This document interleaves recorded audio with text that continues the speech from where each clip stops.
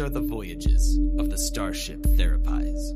Its continuing mission: to explore strange inner worlds, to seek out new insights and new realizations, to boldly go where no one has gone before.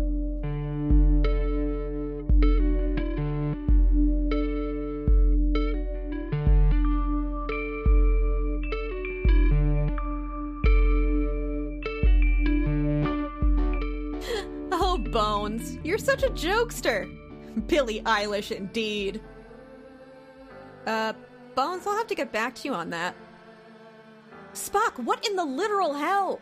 Oh, hello, sir. No, absolutely no. You will not, oh, hello, Captain, how is your physical me? You are wearing a flower crown. You have the American flag projected onto a screen. You are listening to... What are you listening to? 21st century American angel Lana Del Rey. Lana Del... Spock, you have got to stop doing this. We talked about this in our last couples counseling session with one Deanna Troy. You said that you understood that it was important for our relationship to stop hiding parts of yourself from me. You said that we would be working on growing together and using clear and open I statement communication. Yes, of course, sir. Spock, what did I say? I see. No, wait. I feel surprised by your response, Captain. It was not my intention to hide anything from you. Your physical was scheduled to last until 0800, and we were to meet for lunch at 11Z's, at which time I was planning on telling you about my foray into mid-21st century Americana culture, or the counterculture movement, as it was called by one Dennis Hopper. Dennis? You know what? I'm going to take 5 deep breaths, just like we talked about with Counselor Troy.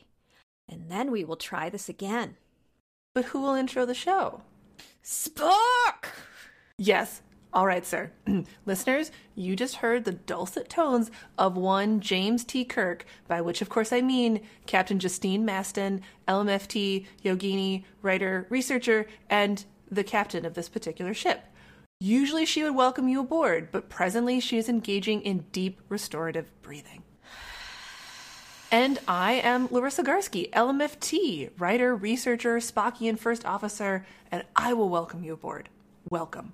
Or, as the Earthen hippies once said, hey man. Do you want me to do the next part? No, Spock, that won't be necessary. I am mostly recentered.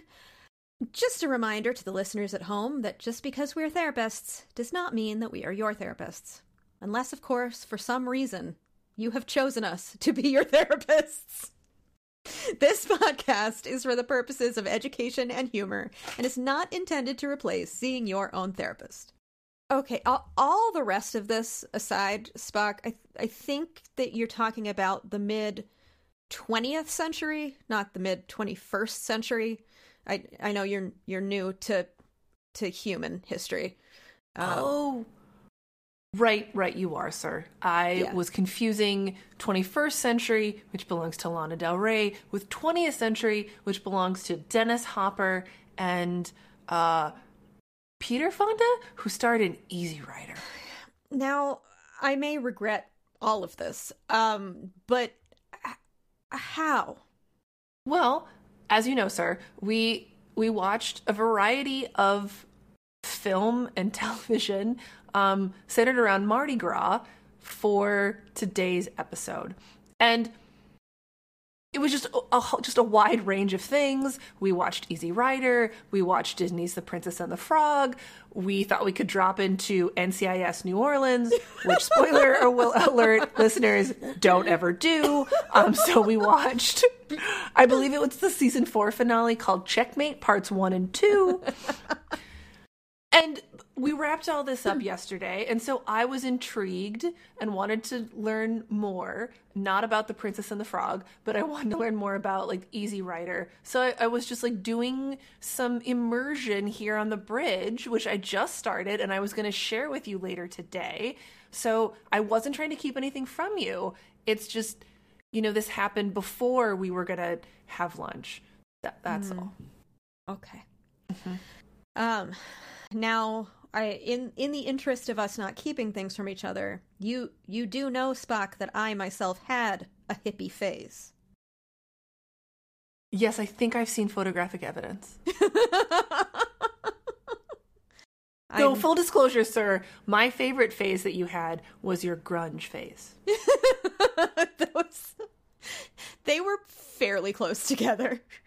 The hippie phase and the grunge phase. I mean, it makes sense. Like, if you think about, like, the iconography alone, one really does very organically transition into the next.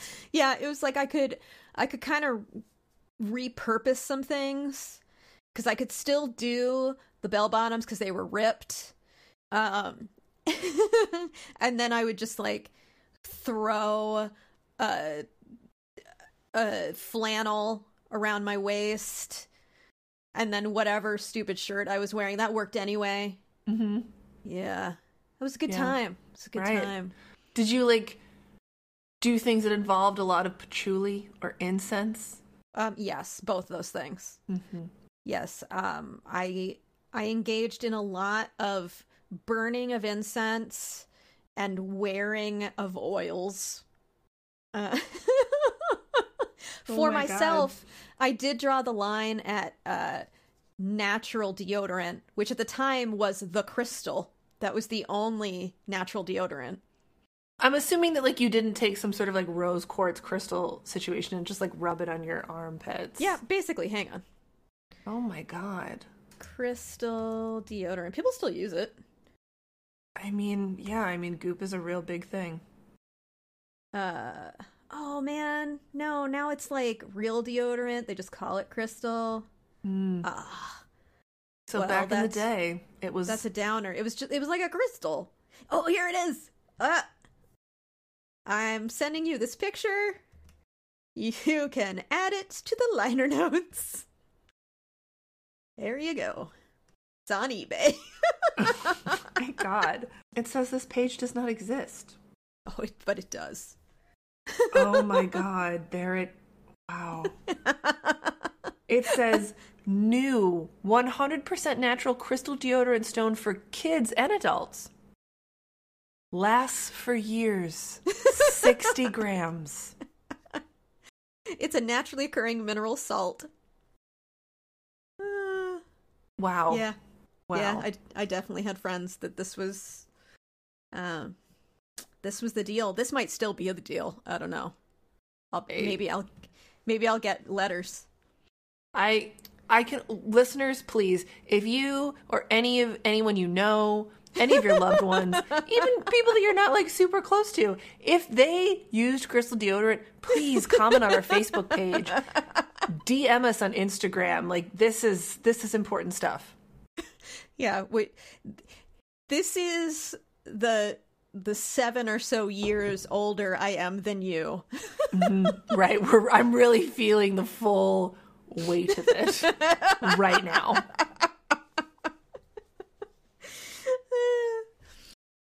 Anywho, yeah, so we watched a lot of weird shit for this episode.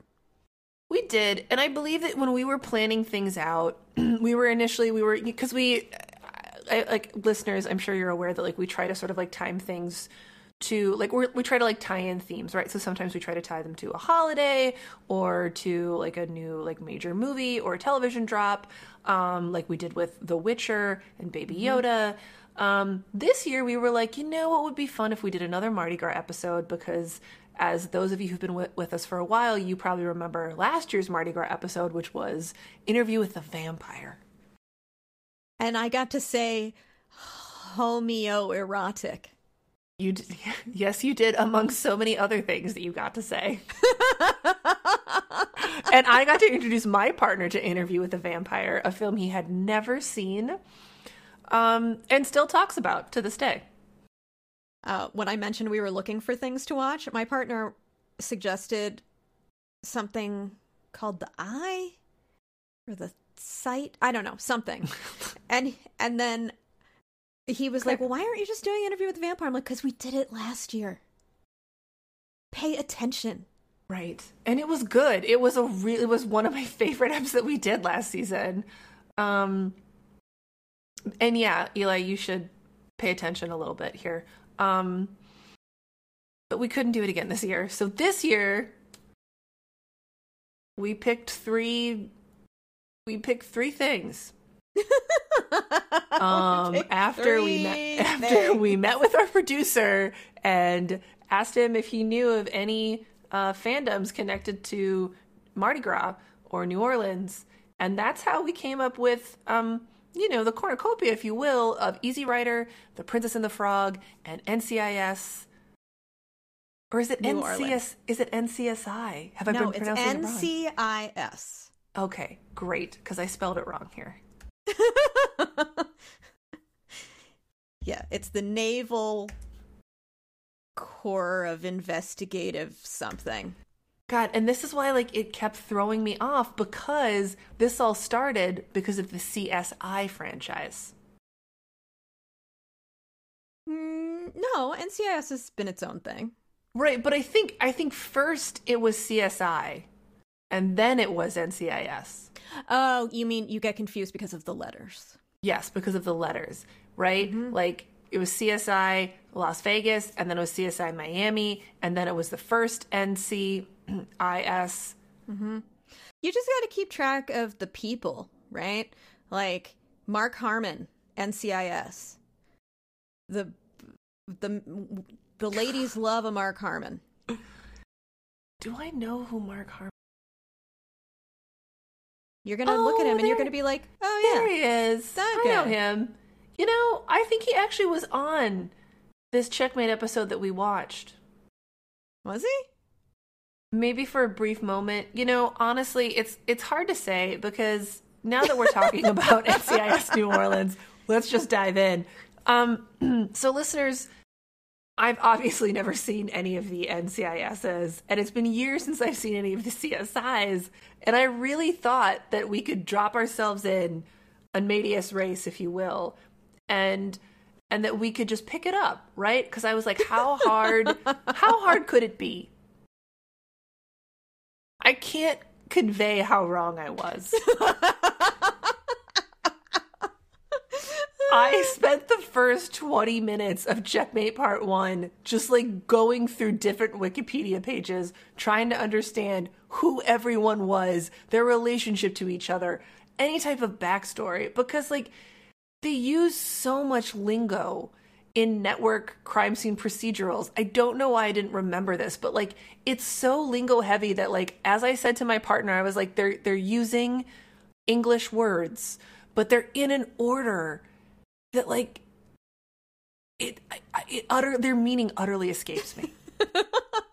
And see, I am so steeped in procedurals that I've seen so much NCIS and CSI, but that's for another day. I did not know this. This is great. I'm learning.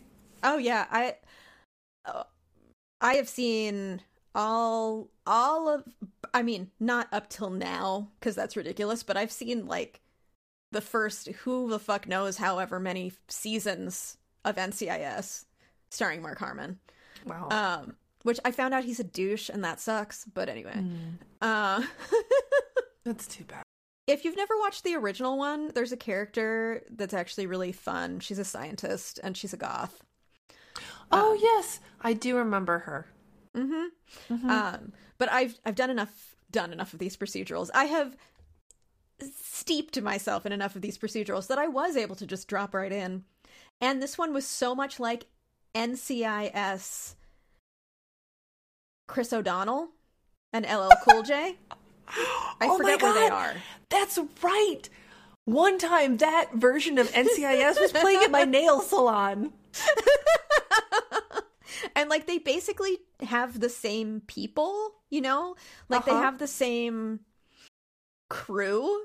Right. So I was just like, oh, okay, so that guy is, okay, so he's the tech guy, and she's she's LL Cool J.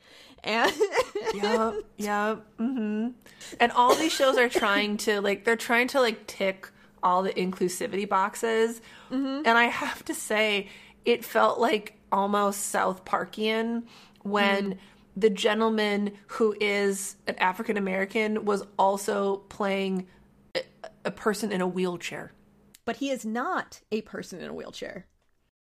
Like, he's portraying that, but that actor is not a person in a wheelchair. Yes, that I was able to pick up. But I think that's what makes it so ridiculous. Yes. Also, Tom Arnold was supposed to be a hacker? In what world? Come on. Oh my god. I wish that I had written it down and included it in today's liner notes, but I didn't. But there was at one point, Tom Arnold it's like the scene where they're all meeting.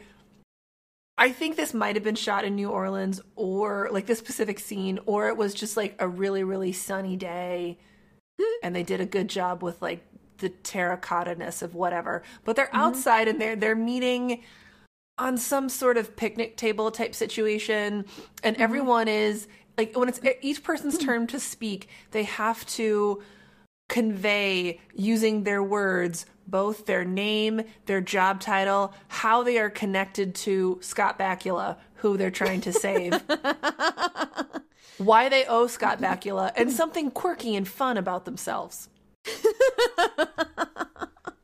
And they have to do this like rapidly. And so like Tom Arnold, yes, he is, I don't remember his name, but he has this like pork pie hat. So I think that was supposed to be his stand-in for his quirky thing, something quirky. And yeah, he's a hacker. No one believes that Tom Arnold is a hacker. And then at one point, in his speech, he turns to the camera / the person next to him and says something like, "And I love a good conspiracy. You know how it really gets me going." Oh, no. And I was like, what is happening here? And it just continued on like that. So I'm glad that you were able to drop in. Yeah, I just dropped right in. Because you know what? I'm not like you. I don't need to know what's going on. That's true. I don't need the backstory. I'm like, this is what's happening. I radically accept that. I'm radically accepting that Tom Arnold is a hacker. Oh my god. I'm radically accepting Scott Bakula. And his low-key southern accent. And his very fitted shirts. They were so fitted, those shirts. My one question, and I didn't care enough to look it up, was why does this high-ranking NCIS officer own a bar? Did he own that bar? It seemed like he owned the bar. You're right, because he also seemed to live above the bar, which like you could do without owning the bar. But they would have like really high stakes in air quotes and confidential meetings at the bar. And I remember watching it at one point and being like, how did they clear out this bar so fast? They were like, NCIS business, everybody out. You don't have to go home, but you can't stay here. Yep, closing time. And, but with a southern lilt, maybe a banjo. But yeah, it would make a lot more sense if he owned the bar. In Why They Met, they're not why Scott Bakula would own a bar. Yeah. Anywho, so we watched that. And we did. And I think we can pause and we can name here that, like, I don't think that this had anything to do with our topic today. Yes. I think it can still tie in. And I believe you. And I'm excited to hear how that works. But, like, we were trying to talk about, like, addiction and social norms and parties and how all of these things sort of coalesce. He owns a bar. Or doesn't. I don't know. Yes. But initially, when we just picked the topic of Mardi Gras, we were just looking for stuff set in New Orleans, right? And through watching these things, a pattern emerged. Yes. We watched The Princess and the Frog, which I had never seen before. You hadn't seen it either, had you? No, I had not. And I'm going to let you take the lead on talking about your experience watching this particular Disney film, because I think the listeners will appreciate it. This was one of my harder tasks. Was watching The Princess and the Frog. I had a lot of feelings. most of them were around choices that were made for the first African American princess to be portrayed by Disney. And we picked this time frame. Mm-hmm. Yeah, so this film is taking place in the 1910s and the 1920s in the South. Mm-hmm. Obviously, this was not a kind time for people of color. I mean, there have not been great times for people of color, but we could have picked a better time than the 1910s and 1920s, because the first thing we see is our young someday princess with her seamstress mother waiting on this little white girl. And it was just uncomfortable. Mm-hmm. And then, long story short, a prince turns into a frog. That prince is of Middle Eastern descent. He is neither black nor white. And that somehow makes things okay with everybody. Well, and you're hitting at what was the most jarring part of the film for both of us, which is that this film, set in the 1910s and 1920s of New Orleans, does not address racism. Right. And I mean at all. It does not address racism at all. The opening scene that you referenced, where Tiana, who grows up to become the princess of the title, it's shown that, like, her mother is a nanny and dressmaker who's fairly paid by the tiny white girl's dad, who's affectionately called Big Daddy. Yeah, I mean, fairly paid, but also we see that they have to travel a whole long way far away from the big houses to the tiny houses. Yes. So, like, we can infer racism, that we are headed to another area. But yeah, let's just talk about Tiana's dad for a second. Played by Howard.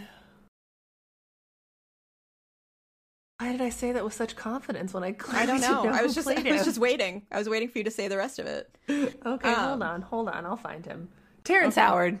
Oh, Terrence. Really? Was that Terrence Howard? Yeah, no, Terrence Howard plays her dad. Mm-hmm. Okay, it's cool. a blink if you miss it cameo.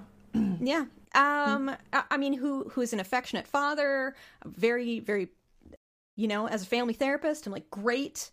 Look, Tiana's family is intact. It's great.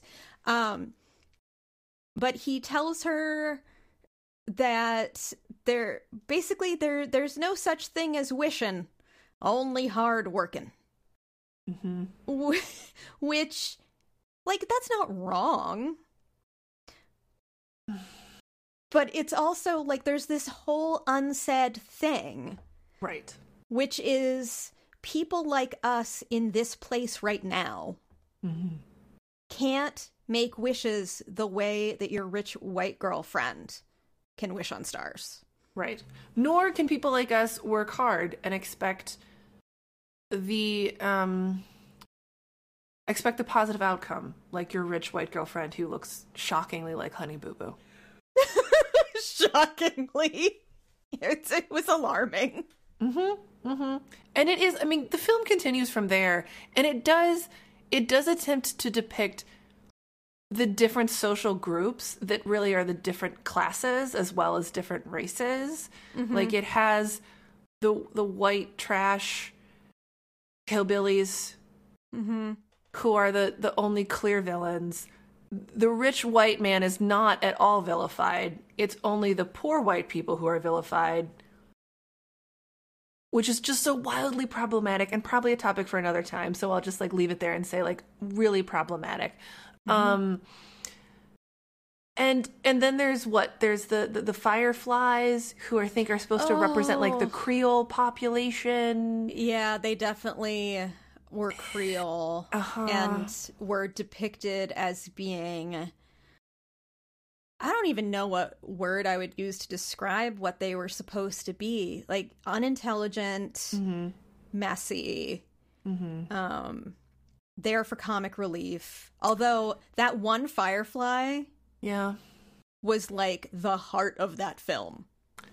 They were very infantilized, which was, in a way pretty emblematic of the way that African Americans were depicted in American cinema for, frankly, much of the history of American cinema. But again, it's not done in a thoughtful, critical way in this Disney picture.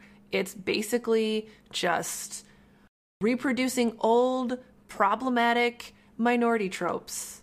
And it feels very close to, and one might even say, it feels like minstrelsism.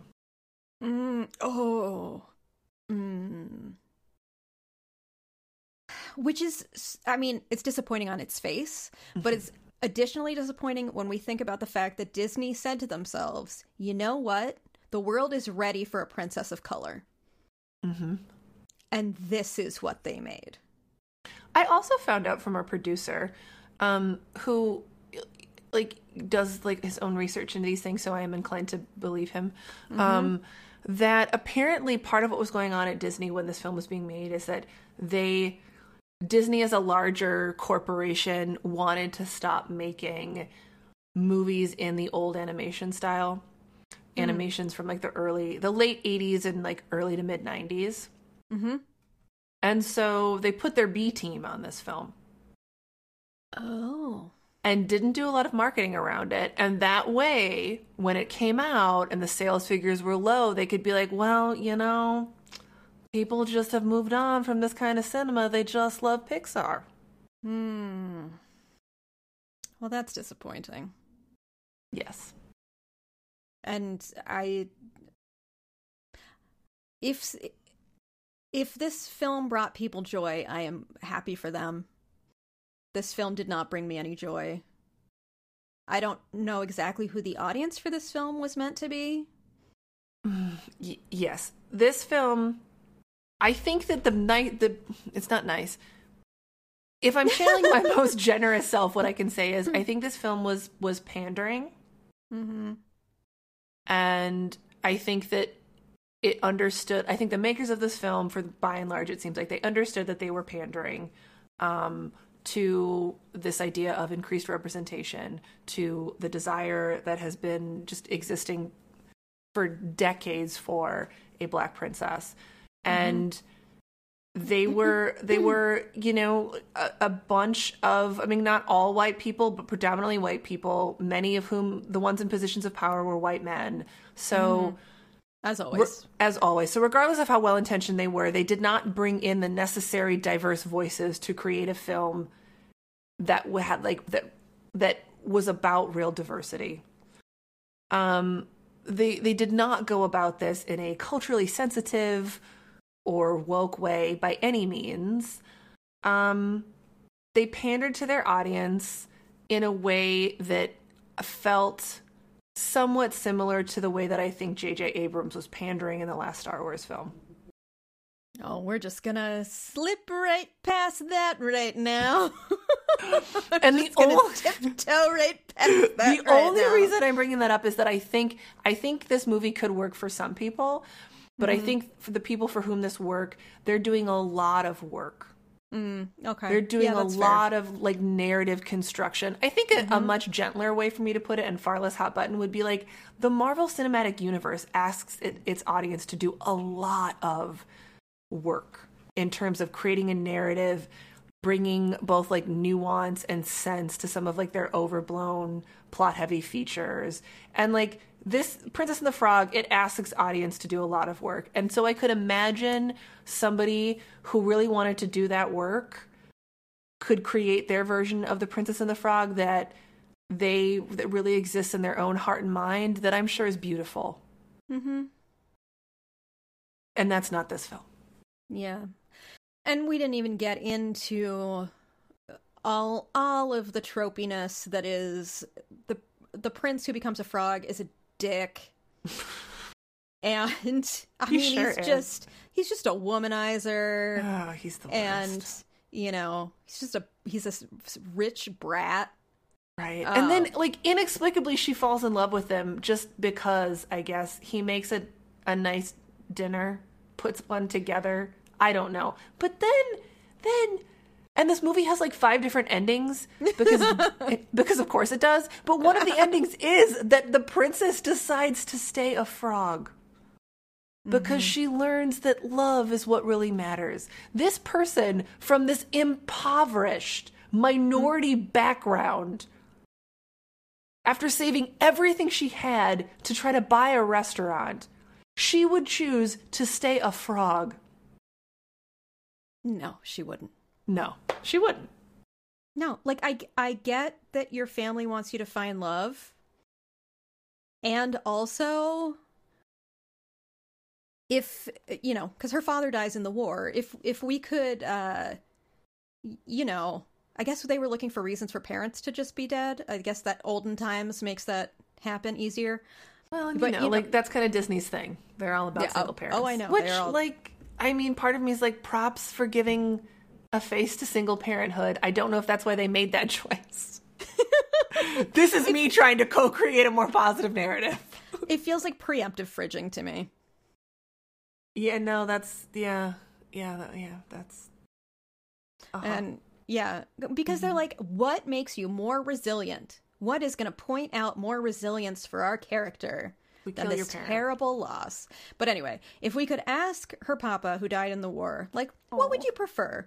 Your daughter to find love and be a frog, or have a modicum of stability and be a person? Mm-hmm. I feel like Papa would say, do what you want, Tiana. You're your own creature. But when I pictured your future, I pictured you a person, not a frog. Mm-hmm. Mm-hmm. And I'm just going to put this out there because eventually, friends, we are going to loop back around. And this episode is very fitting because we're talking about freedom and Easy Rider and the counterculture. And Easy Rider, which we're going to get to in a moment, is arguably one of the most meandering films ever made. Prior to the Terrence Malick late stage era of his filmmaking. This idea of freedom and social mobility and choice, it very much is in The Princess and the Frog. It's handled utterly atrociously, but what you're saying speaks directly to that like the freedoms and the choices and the social mobility that are allowed to Princess Honey Boo Boo, Tiana's rich white friend, are like, she has access to so much more. She has profound amounts of privilege that Tiana does not have access to. So the idea that she would like, not only, like, she already has such far less choices, and that she would, of her own volition, make that smaller by staying a frog. I mean, I think the only way to understand that is something you were talking to me about earlier, not this week, but the week before, which is this idea of, like, you internalize the oppressor. So Tiana has been oppressed her entire life.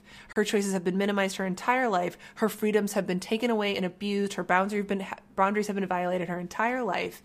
And she has now internalized that force. So she herself is engaging in her own oppression by choosing to stay a frog. And only in a Disney film could that be depicted as something even remotely positive. Well, because there is an illusion of freedom, right? Because, this is the first time in my life I felt truly free, which is a very unspoken commentary about how fucked up our social system was at the time. Right. Like, social stratification was so off the charts that there's more freedom being a frog than being a person coming from her socioeconomic status and race.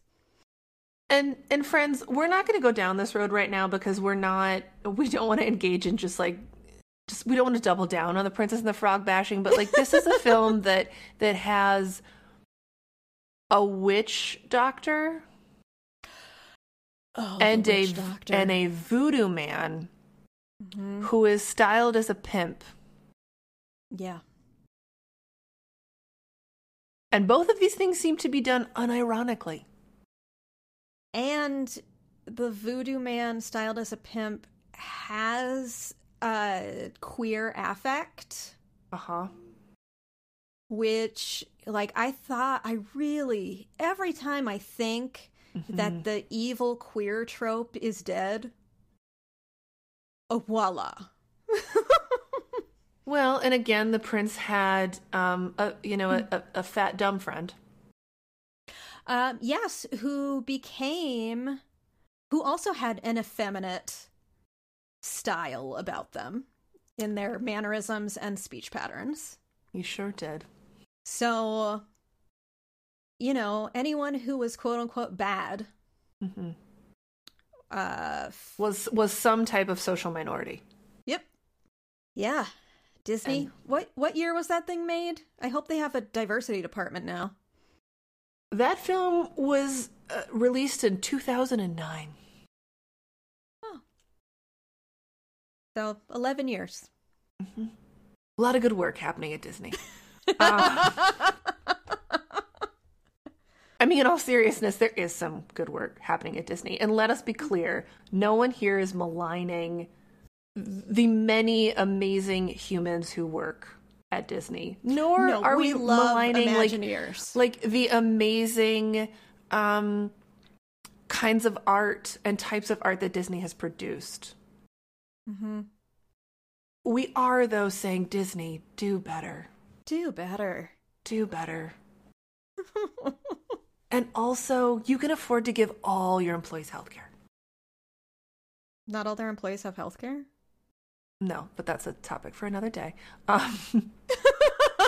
No, they do this thing that like large companies do all the time, where like they basically it's not that dissimilar actually from like the therapy world, where like they try to keep people as like contract employees, basically. Yeah. Mm-hmm. Okay, let's talk about Easy Rider. Low Rider. I like that there was just silence, just a beat of silence. Now, let me say first that typically I am the one that is bringing up media that Spock does not want to consume. Yes. This time, as we were discussing things that take place in, around, or at some point in New Orleans, her suggestion was Easy Rider. Mm-hmm. To which I said, "Have you seen Easy Rider?" And she said, "No." And I said, "Nobody wants to watch that movie." And she said, "It'll be great." And dear listeners, perhaps you're thinking, surely the captain is being hyperbolic right now. No.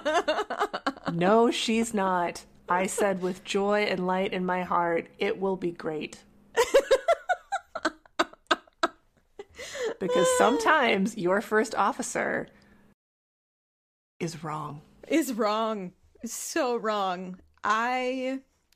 It's been decades since I watched it, and I watched it again for the pod because You did. Mm-hmm. I am a team player.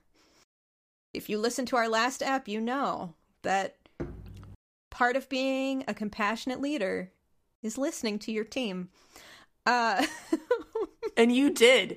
Very much to your credit. You listened to your team, and you offered a strong counter argument. And when your team insisted, you said, "Okay, I'll watch Easy Rider." My memories of it are from watching it with my dad and just being bored out of my mind. Yeah.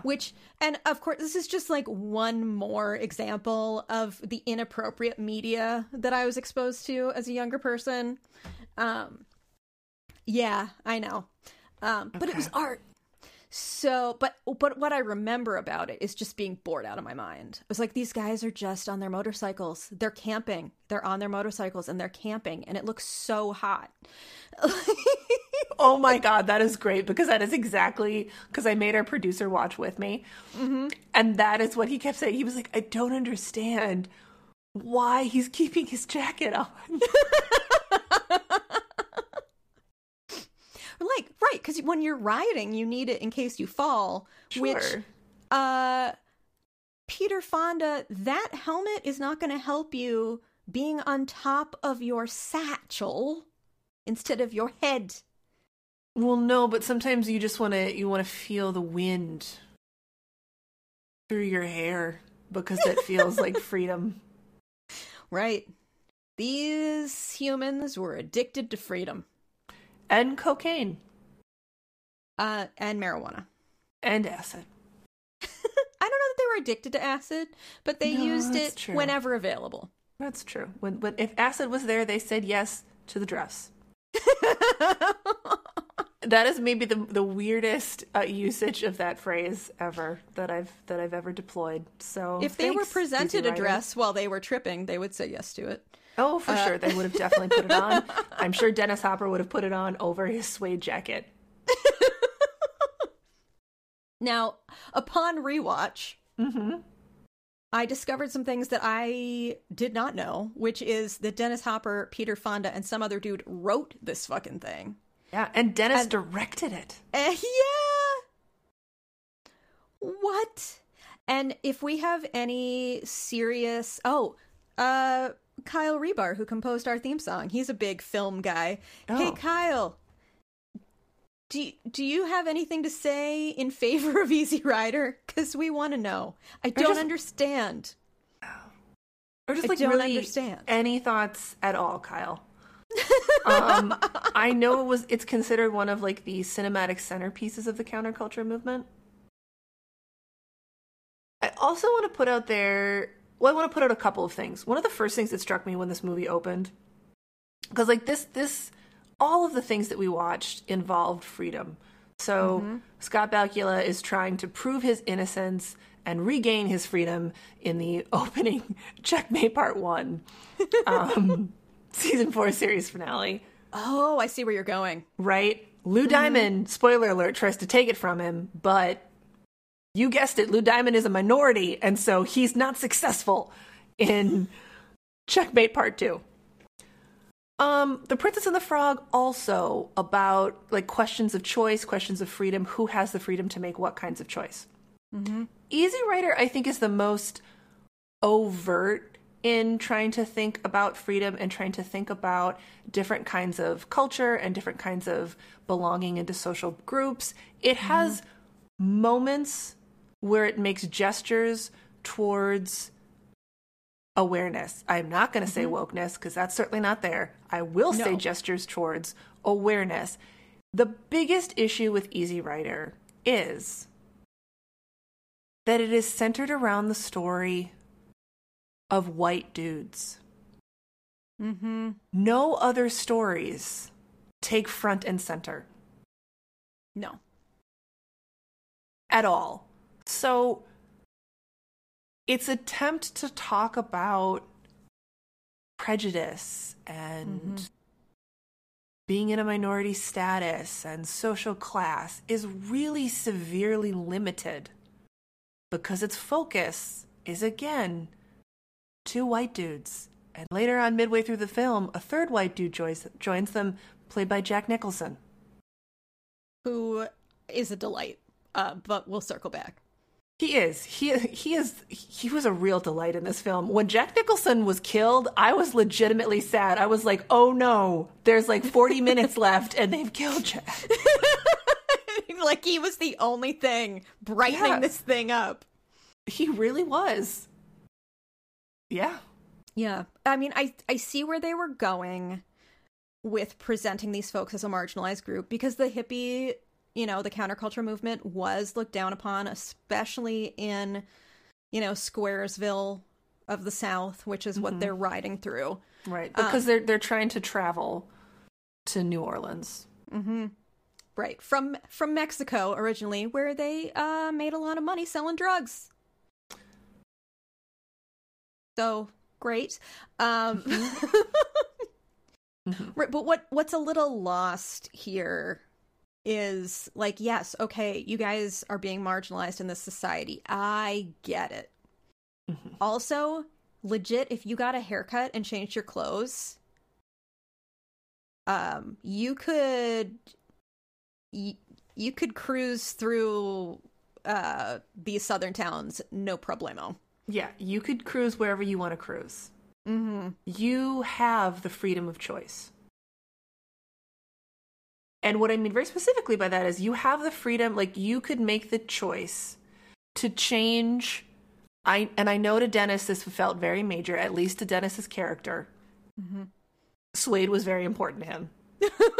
Extremely. It was part of his self-actualization. Mm-hmm. And it would have been hard to take off that suede and cut his hair. But here's the thing. He could choose to do or to not do that. There would be consequences on each, like related to each choice, but he had the choice to do that. And depending on what he chose, that would give him increased social mobility. It would mean perhaps not being as publicly self-actualized, as publicly out. And I want to be careful because it probably sounds like I'm being dismissive of that. I'm not, right? Because when we think about something like the queer movement, a lot of that stems from the fact that these are folks who could pass to greater and lesser degrees, but they don't want to have to do that because it isn't true to who they are in the inside. And so that's real.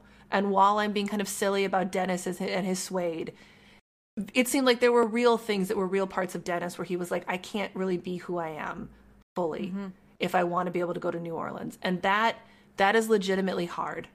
And here's the thing. I could have gone there and been so much more empathetic to Dennis if they would have done something like in the first 5 minutes of the film, let the Hispanic wife talk. Give her some lines. Oh, there was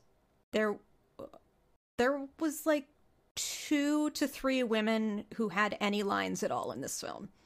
They all failed the Bechdel test. I know it's going to come as a real shock. But but there were other people, there were other voices, there were moments being depicted. Like there is actually like way at the end of the film, and I almost missed this because I was so tired. I was so tired. But our producer was watching it with me, and he called my attention to the fact that like at the end of the film, when they finally make it to New Orleans, after our dear friend Jack Nicholson has been untimely killed by being beaten to death by a bunch of poor white people, and this continues what started in The Princess of the Frog of like really interesting stereotypes around poor white people, and by interesting I mean bad and harmful. And but anyway, they make it to New Orleans and they're hanging out with 2 sex workers who one of them is Toni Basil. I don't know who that is, but we'll circle back. She's the "Hey Mickey, you're so fine, you blow my mind, hey Mickey" lady. Wow,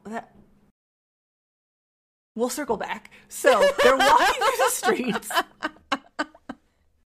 with like a sex worker on either arm, and it's in the middle of Mardi Gras, and they have already taken, well, they haven't taken the acid, but they've taken really every other drug they could take, and they're totally out of it.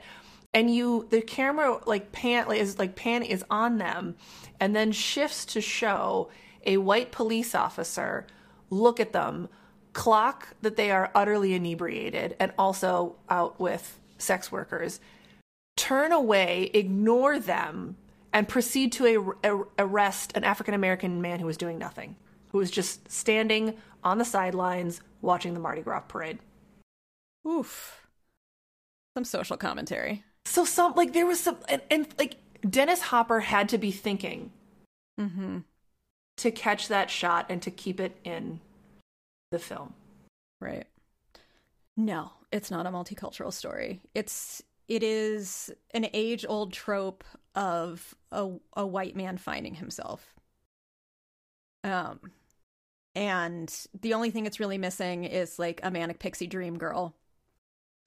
Although, like, there were a couple of them in there, but they wouldn't have been able to really be one because oh no, Jack Nicholson was the manic pixie dream girl. Oh, He was. And it's interesting you say that because before poor Jack Nicholson meets his untimely end in the film, he and Dennis... So homoerotic. So homoerotic. Like, these two men, like, they found each other. Mm-hmm. They found each other in a hopeless place, just like that Rihanna song. And I wanted so much for this film to commit to that. Commit to that story. I don't care about Peter Fonda. I know he has beautiful hair, but so what?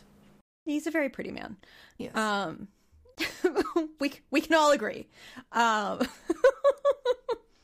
Yeah, but I mean, there are some queer references, like in the diner with the very square people. Like, I saw two males kissing. Like, oh, what are we hinting at over here? So, like, yeah, there's some hints. Yeah. I don't want to hold Easy Rider to today's standards. That's not fair. Sure. Maybe queer baiting was brand new and exciting. I mean, this is where someone who was studied in film, like Ensign Kyle Rebar, would be very helpful, because maybe because this was a more mainstream film, like it was about the counterculture movement, but it was made by like these pretty like socially accepted, rich, sexy dudes. Maybe like that was newer to them. Yeah. Sure. Yeah. And if that's the case, good for them. I still find this film fucking interminable. Yes. All of the stuff in New Orleans is just... It hurts me viscerally. But I'm going to circle back to something. Because there was a direction I thought you were going and you didn't go there. Oh, okay. Yeah, at the end of each of these stories, there is a death or a transformation. And in Easy Rider, it's brutal. Because basically, all of our heroes die. First, it's the Manic Pixie Dream, Jack Nicholson. And then... Rip. In the words of our producer, Rip. Rip. And then Dennis gets shot first, but Peter dies first, and then Dennis is just left there to bleed out. Not unlike Scott Bakula. At the end of NCIS New Orleans, Checkmate Part 2. Yes. And Princess and the Frog, she transforms from the frog back to the woman. And what does this tell us? What have we learned? And let's not forget their little lightning bug friend dies. Oh God, the lightning bug girl. And in his death, he's reunited with his star. And I don't know if this is where you were going, but this is where I'm going. So buckle up. It's happening. One of the things that's interesting about the myths of capitalism. Wow, one of the stories that's not where I was going. I know, but here we are. One of the stories that's told, it's variation on the theme of, if you are a good person, you will get nice things when you die. Oof, yeah. And this is a story that is packaged in a variety of forms and sold to, and I'm going to bring it all the way back, people who are born as serfs. If you're a serf, you are fed the myth that it is the only way for you to get happiness and celebration, which should be the conclusion of every hero's journey, is in your final hero's journey, i.e. you die and transcend and can be reunited with your star girlfriend. And by all the way back around, you mean hearkening back to our last ep, when I had you explain the feudal lord system. That's true. Listeners, we recorded these episodes back to back, and so my all the way back around is different from your all the way back around. So good clarifying point, Captain. I'm going to keep going because we're really on to something here. that we sell this story to marginalized and poorer people. That you can have happiness, but you just have to be a good person and earn it, and you'll get it when you die. Like the lightning bug in Princess and the Frog. Like all of the Easy Rider men in Easy Rider. Like they're chasing something, but they never quite get it. So maybe they'll get it when they transcend. And really, Princess Honey Boo Boo, she has all kinds of great things from the word go, right? Like Princess Honey Boo Boo and the Princess and the Frog, like you look at that opening scene, her bedroom is full of princess dresses. She doesn't have to be like morally good. She doesn't have to earn it. She gets nice things. Why can't we all have access to some baseline nice things? Why do some of us have to earn it? Like Tiana's father is trying to tell her, you got to earn it, you got to be virtuous. No, only some people have to be virtuous. Or at least that's the story we tell. And I think that that is a story to deconstruct so that we can metaphorically transcend it and say, you know what? I want to have a nice life with my manic pixie Jack. And I'm channeling Dennis here. Like, I want Dennis to have that in his real life. In the movie, he should have that. Why shouldn't he have that? Have his suede, his long hair, and his romantic life partner, Jack. And his serious addiction. Well, his serious polydrug addiction. Well, yes, but you're right. And I mean, you know this because you are also, of the many things you are also a licensed drug and alcohol counselor, that part of the reason people turn to organized substances is when they feel so limited and oppressed in their daily life that they're like, I need to escape to my mental heaven for a while. Or the jungle and be a frog. Or the jungle and be a frog. Or the room above a bar and pretend to be a bar owner instead of a high-ranking NCIS official. How do we be something we're not for a while? Sure. When we feel like we don't have the freedom of choice to be who we actually are in our day-to-day life. And unfortunately, what that leads to is a phenomenon called the hungry ghost. Ooh, tell me more. Yeah, and this phenomenon is we are constantly grasping, we are constantly hungry, and we are feeding ourselves, but we can never be full because we aren't consuming what we actually need. I know, which is very depressing, but that's kind of how folks who deal with substance abuse, how it perpetuates itself. Because they just keep trying to feed the ghost, but the ghost can never be full. I wonder if Scott Bakula's Hungry Ghost in NCIS New Orleans, and obviously I'm reaching here, folks. That's also kind of what we do here. But I wonder if like Scott Bakula's Hungry Ghost was, as you said, his work in the NCIS branch system. Clearly, you can't drop into this program, folks. You can't drop into this program. I can't drop into this program. But you're right. Like, what seems to make him happy is meeting his friends at the bar. And he's not they're rarely are they like kicking back and relaxing. Rarely are they enjoying what is supposed to be really great jazz music. It not great on the show. But like what ends up happening is like Scott Bakula is kind of like his hungry ghost, or like also I suppose the phrase like chasing the dragon maybe works here too, is like he's chasing like the next job, the next project, the next thing. And it seems like part of his struggle is he doesn't know how to like turn to his friend. What did you say her name was? CeCe Williams? CCH Pounder. CCH Pounder. He can't just turn to his friend CCH Pounder and be like, CeCe, you are my colleague and my friend.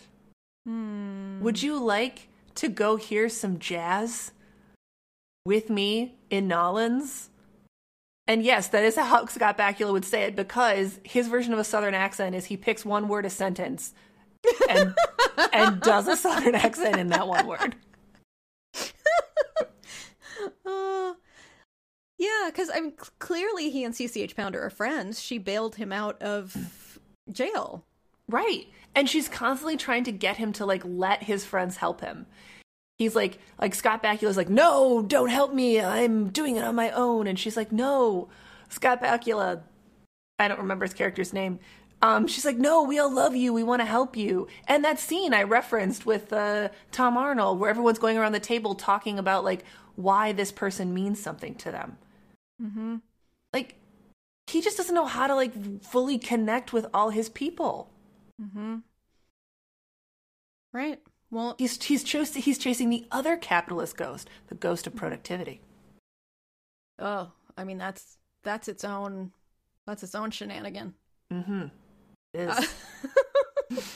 But something that's interesting in all of these is that love is also a large part of it, and trauma, which will also add to showing up in the world in this way of wanting to escape.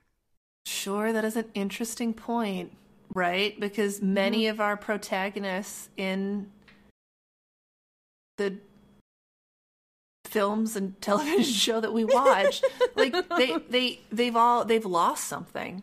Mm-hmm. And so arguably they didn't, like, that pain of that loss was so profound, and engaging in the grief process is so hard that they were like, well, what if could I sidestep grieving and just maybe numb out around it? And here's the thing, the answer is yes, you can. But what that also means is you are going to numb out from any and all human interaction. Or like not human, but like any and all like interpersonal interaction. Right, because and just bringing up IFS, because I haven't done that in a hot minute. These sorts Which of is behaviors... internal family systems. David Schwartz. Props to you for having a pronounceable name. Good job. Wait, David? Isn't it Dan? Richard Every time. It's Dick Schwartz. God. Why do you do this? Why are you like this? Richard, Yes. change your name to David. How do you feel about that? You really want him to double down on the Jew. I do. I really do. Just be who you are, right? Put on your suede. Schwartzman. But the reason this made me think of IFS is these sorts of behaviors, these kinds of escaping and numbing behaviors, are typically the parts of us that are labeled firefighters. And they're the parts that show up when we're getting close to something real. We're getting close to those deep, dark, big feelings. And they just show up and they pour water over everything, whether it's appropriate to do that or not. And so exactly, it doesn't just pour water over the bad shit. It pours water over the good shit and the mediocre shit and the whatever shit. It's all just drowning now. And those firefighter parts, they serve a function, right? Like, people need to just keep moving forward. Like, Scott Bakula needs to just keep moving forward. And also, if he did finally stop and deal with whatever his tragic backstory is, which I don't know because I didn't read the wiki, he might be able to just sit and enjoy some jazz with his friends.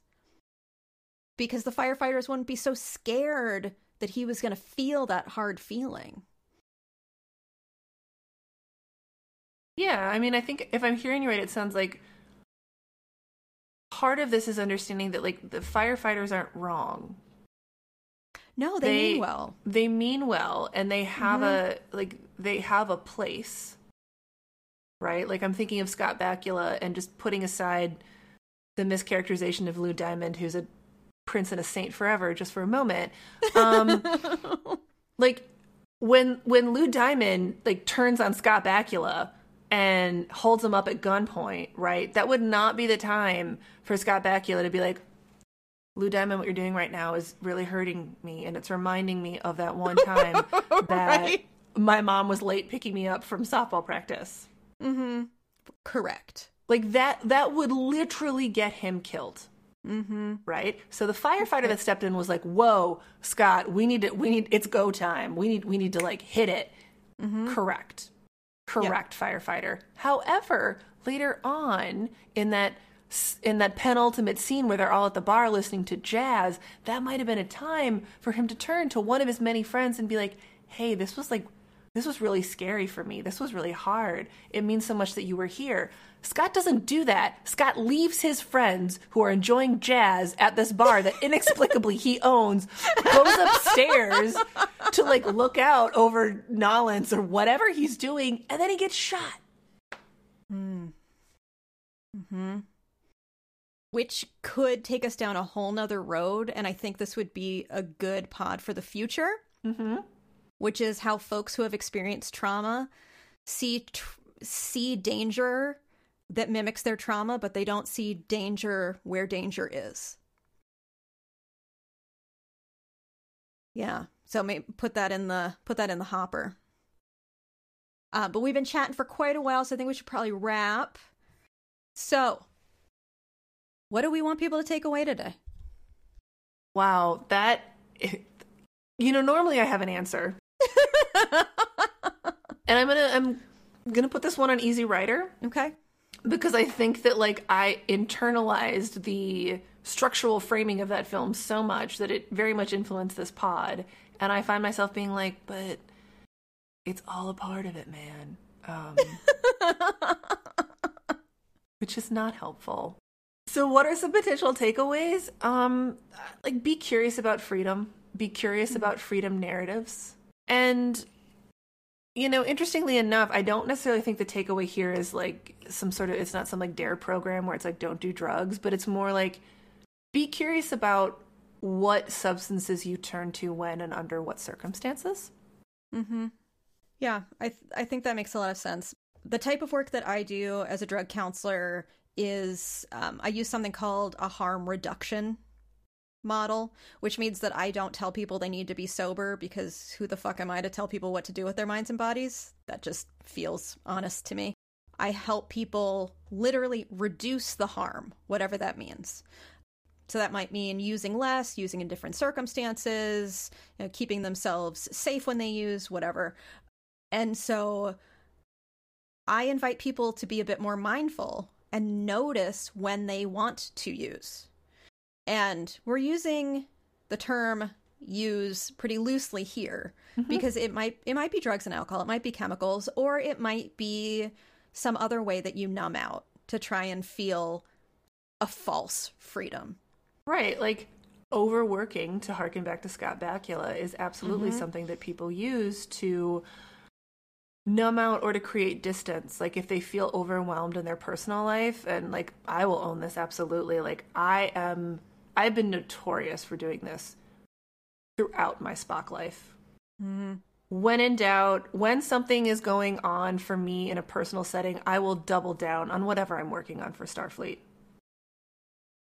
In part because there's joy and competency, and I feel at times I feel much better equipped to manage something at work than I might at my own version of Scott Bakula's jazz bar. The bacular. Right. And also, it's such a great distraction. Like, it's that phrase, like a busy box. Like, have you ever felt like anxious in something in your life, and you turn to an area? For some people, it's email.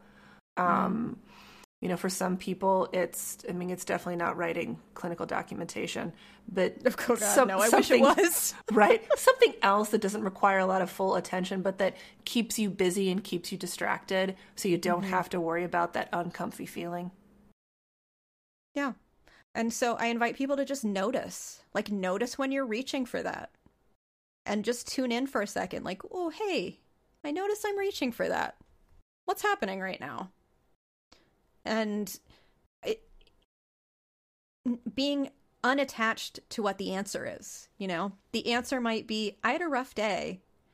I want to scroll through Instagram. And then you just you either give yourself permission to do it, and you say, you know what? You're right. Self, I did have a rough day. I do just want to scroll Instagram. I'm going to let myself do that. It takes away the future shame.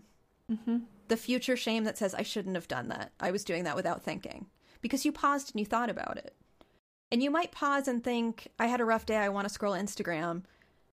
And then you might say, is that what I need? Do I need Instagram? Or do I need to pet a cat? Or hug my partner? Or, color in a coloring book. Right. I mean, to go back to Dennis Hopper, Dennis did a lot of using of illegal substances when he was riding around on his bike. Mm-hmm. Not safe for Dennis or really anyone else on the road. But something that Dennis did a lot. And really, if Dennis was in therapy and he was being honest with his therapist, like that was going to be a long road to shift that. Mm-hmm. And so it would be for him, like, number one, like recognizing, like, yeah, I do this a lot and there are reasons for it, pros and cons. Mm-hmm. When do I feel like it's serving me at all? When do I feel like it's not? Like, and when I am able to identify that it's not, like when I'm feeling sad and I want to talk to my friend and romantic partner Jack Nicholson, maybe rather than dropping some acid and getting on my bike and riding for 55 miles, maybe I'll, like, I don't know, call Jack up on a payphone because that's what was around back then.